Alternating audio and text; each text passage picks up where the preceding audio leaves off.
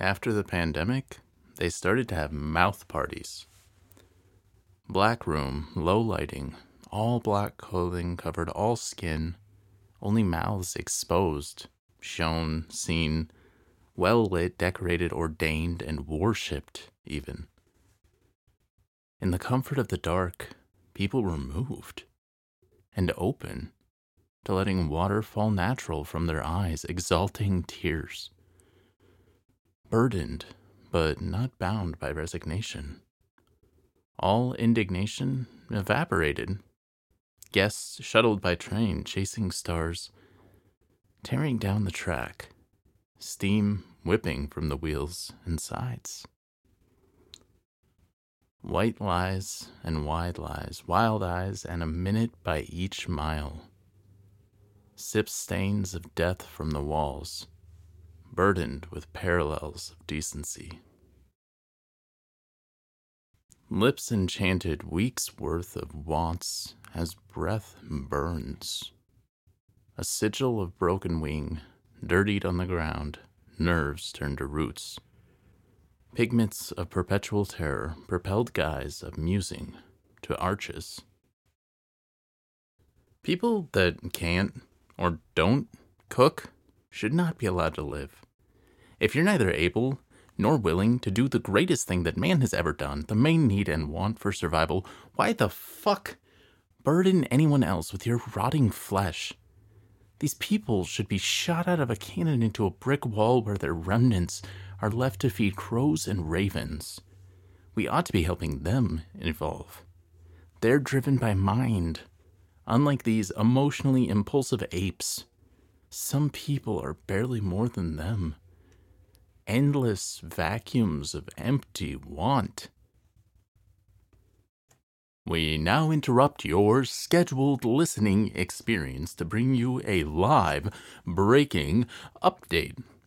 Nana Shoe is now the #1 bean-focused podcast to ever exist. Tell people in your life about that and how it may help them use their brain before they get shot from a cannon into a wall to be crow and raven food for evolution.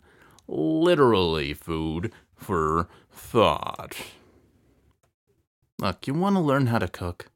All you gotta do is follow directions. That's it. Just fucking follow directions. It helps if the directions are better, but all you gotta do is just follow the fucking directions. That's it. That's all you gotta do. If you want to be better, then you're gonna need an imagination and some other things. But also, another bare minimum is you gotta touch food. Don't be afraid of it. Just fucking touch it with your hands. You need to know how it can and should feel. Know how it can and should look, smell, taste. It's one of the only things where you're actively engaging and using all of your senses for a common purpose. Look, I'll make it even easier for you. All you're doing with cooking, any cooking, is just decreasing the amount of water in things to concentrate their flavors and pairing said flavors appropriately. That's it. Not that fucking complicated. But in learning how to do this properly, in the thousands of ways there are to do everything, you will learn essential skills for using that squish wrinkle meat in your fucking head. Every variation, adaptability, application throughout the evolution of man. Ultimate optimization. Whatever you want to do in your life, you have to eat the right fucking food. Man, last week my spaceman mindset, I unintentionally left out and trailed behind so much shit that I didn't realize until it was too late, well after the fact. Like, the whole reason I brought up Matt Groening was to talk about how it almost seems like he creates these really obnoxious, annoying, unlikable characters just so that he can make you like them, just so he can turn your own personal prejudices and biases back on you and make you not only like a character that you didn't anticipate, but to make you a better person in doing so. and then the audience takes the wrong message from it. And then you have a show like BoJack that understands that and tries to like directly tell the audience this very thing, very directly, very openly. And people take it, and they still do it. But like, take Homer Simpson. He was an alcoholic. He was a fucking idiot. And based on his actions, he was a terrible husband and father. But he really cared and really loved his wife and children, and he tried really hard to do the right thing for them, especially when and after he'd fucked up. Quick side note, the Bucks are going to win the Super Bowl. Since I've added pictures and written details about how I have a podcast on my digital dating, I've had people ask me what it's about. I didn't know how to answer that, and a lot of the time it was just fumbly. It didn't make it sound good, and I said it was like free form. But now I got it. For me, and if somebody asks you and you want to tell them. I even narrowed it down to the 2 buzzword answer, comedy development. I think that might be another thing, but that's how I'm using it, because this is me and how I'm developing my comedy. So sometimes it is comedy itself, and other times it's just what I think about and go through to get to good bits. Plus, you can tell people now that it is the #1 bean-focused podcast ever. And if at some point I do obtain approval to start shooting people out of cannons for crow and raven food, I will not only make that happen, but I will be recording it for the show. Yeah. Fuck. I hope I've got the video figured out by that point. We're on YouTube streaming that shit live. I was working on my quarterly review, and back in episode 9 is when I started hating the Jews, but also when I started talking about how I objectify women. I also figured out a better way to explain that to people. So, let's say a woman starts speaking and expressing her opinion. I object. Along with all the other people, things I hate, and the announcements I'm making in this episode, apparently, I'd like to take this time to let you know if I ever get wealth or fame or anything, it didn't change me. It just allowed me to be a little more comfortable to say things. So for the sake of that, I'd like to announce now that I think poor people are fucking gross. And I'm probably not going to help any poor people, or any people that I know in my life right now. Also, if anybody happens to know where there are some wood bridges, I'd really like to start literally burning bridges. Oh, and since we're just like making up science and whatever else we want to do now, I also want to kill all of the polar bears. And I want to do this because it will end global warming, which isn't real anyways, but just as like a precaution to be safe. That's the thing they're always showing in those fucking commercials. The polar bears. So if we just kill the polar bears, that should stop global warming. Also, from now on, I'm going to start identifying every trans person as being angry with me. My favorite way that anyone has ever been identified was the girl with the fucked up face. I went to high school with this girl, and she is even uglier than Beans. When I was talking about how ugly that kid was, this girl just had the most unfortunate arrangement of horrible facial features all put together to put together this mutilated masterpiece of horrifyingly ugly face. And so naturally, my friend would call her the girl with the fucked up face. If we were walking and we saw her, he'd be like, oh, look, there's that girl with the fucked up face. We even saw her at the Renaissance Festival one time. He's like, hey, look, it's the girl with the fucked up face. Even back in Renaissance times, she still would have been the girl with the fucked up face. We weren't mean enough to ever actually say that to her fucked up face, but I am curious what she looks like now.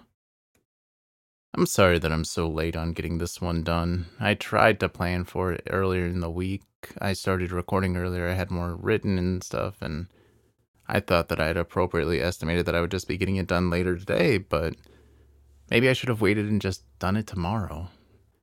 It was my nephew's birthday, and even though I've been an uncle since I was like 8 years old, he's the first kid that, for whatever reason, I actually seem to connect with and care about. And that's not a common thing for me, so I want to embrace that while I feel it. And he's a really awesome little person. He's already got so much personness to him, so much more than a lot of people that I know now that should have that.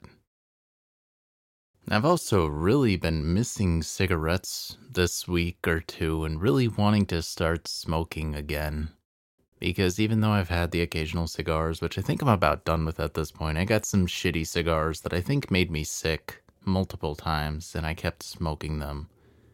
And now just the idea of a cigar is fucking gross to me. But cigarettes were the only true companion I've ever had, the only thing that ever was there for me as I wanted, when I wanted. No person has ever been able to do that for me. Probably never will be able to do that for me. And so I want cigarettes in my life again. I think that I should wait. I think I should ride this out at least a little bit longer. But I miss them, and I do care about them in a way that's more than just my addiction to them. Addiction is funny, though, because there's so much of it in so many people's lives, and they have no idea.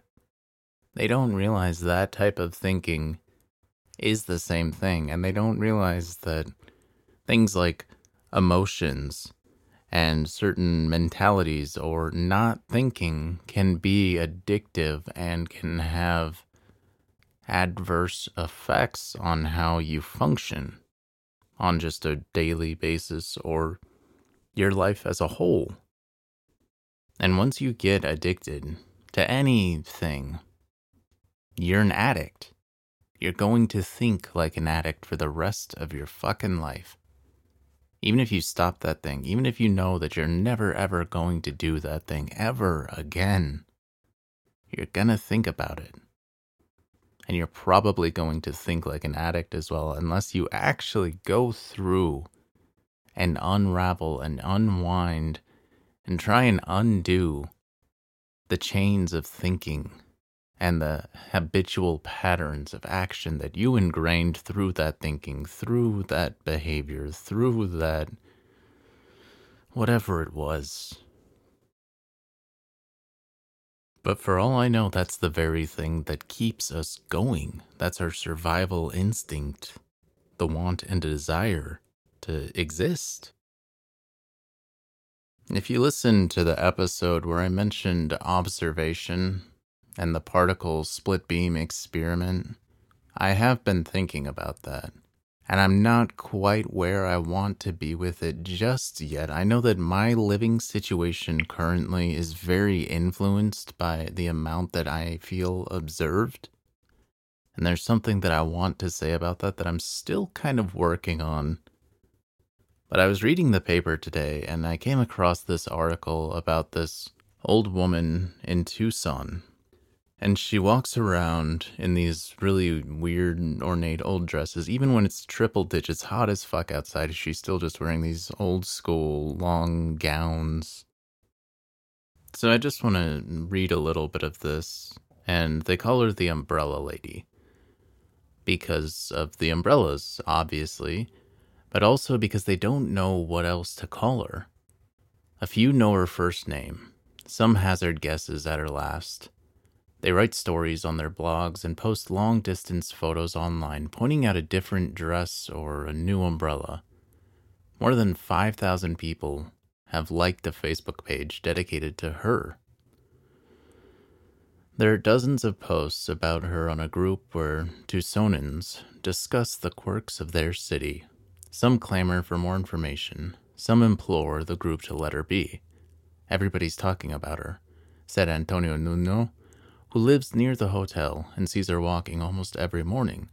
She's just an amazing woman, said Irene Felix, who's spoken with her only one time, but said the woman's constant presence inspired her to go to school and study mental health. I would love to know her story, said Angelita Munoz, who blogged about her in 2012 and has kept an eye out ever since. I would love to say hi to her. You know, you're actually kind of beloved around here. Everybody's heard a different story. Online, she's both homeless and renting an apartment in East Tucson. She's walking to the cemetery or to her job at a thrift shop, or because it's the only way to soothe chronic pain. So this woman has just been walking around Tucson with her dresses and her umbrellas for such a long time and walking such distances that it's gained the observation of other people. And then the newspaper observed this and went and observed these people, and that's the part that I just shared with you, was 3 different people and what they said and what they saw or thought that they'd seen about her.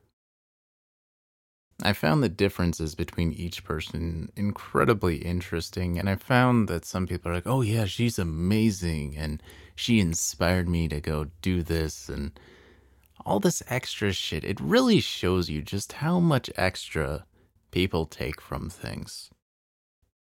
Especially things that they don't know. That was the biggest reason I was so quiet for so long, was because you just let other people think whatever they want about you, and a lot of the time it's going to be way better than what the reality of what you are is. But also, it's just really nice to shut the fuck up. And I'd really like to do that myself now.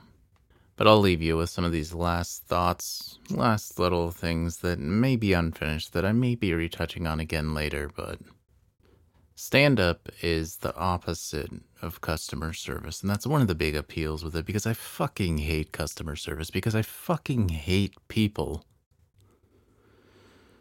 I was wondering the other day, when I became a stranger in my own life, and when argue meant something.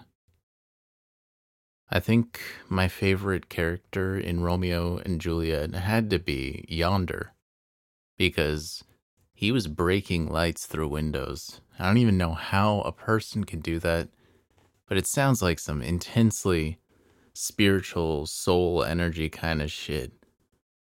So if I ever get a chance to be in a Romeo and Juliet play, I will cast myself as Yonder, and I will be breaking light through windows. Because that's fucking dope. My favorite thing this week, though, was... Well, first, let me tell you, back in the day, when I used to watch Saved by the Bell, when it was the old original one, which was cheesy as fuck, but good because of it, Mario Lopez played this character, A.C. Slater. He had a curly mullet, he was all buff, so he always wore these stupid tank tops. He's a real cool, tough guy kind of character, so every time he went to sit down, he couldn't just sit in a chair. He always had to turn the chair around and sit in it backwards. So I started sitting on the toilet that way, and I gotta tell you, I feel incredibly cool, as well as the functionality of it, I think is immensely more sensible. And it feels, well, I guess you're just gonna have to try it. Thabadout does her. And the next time that you hear my voice, I imagine that you're probably gonna be sitting on the toilet backwards.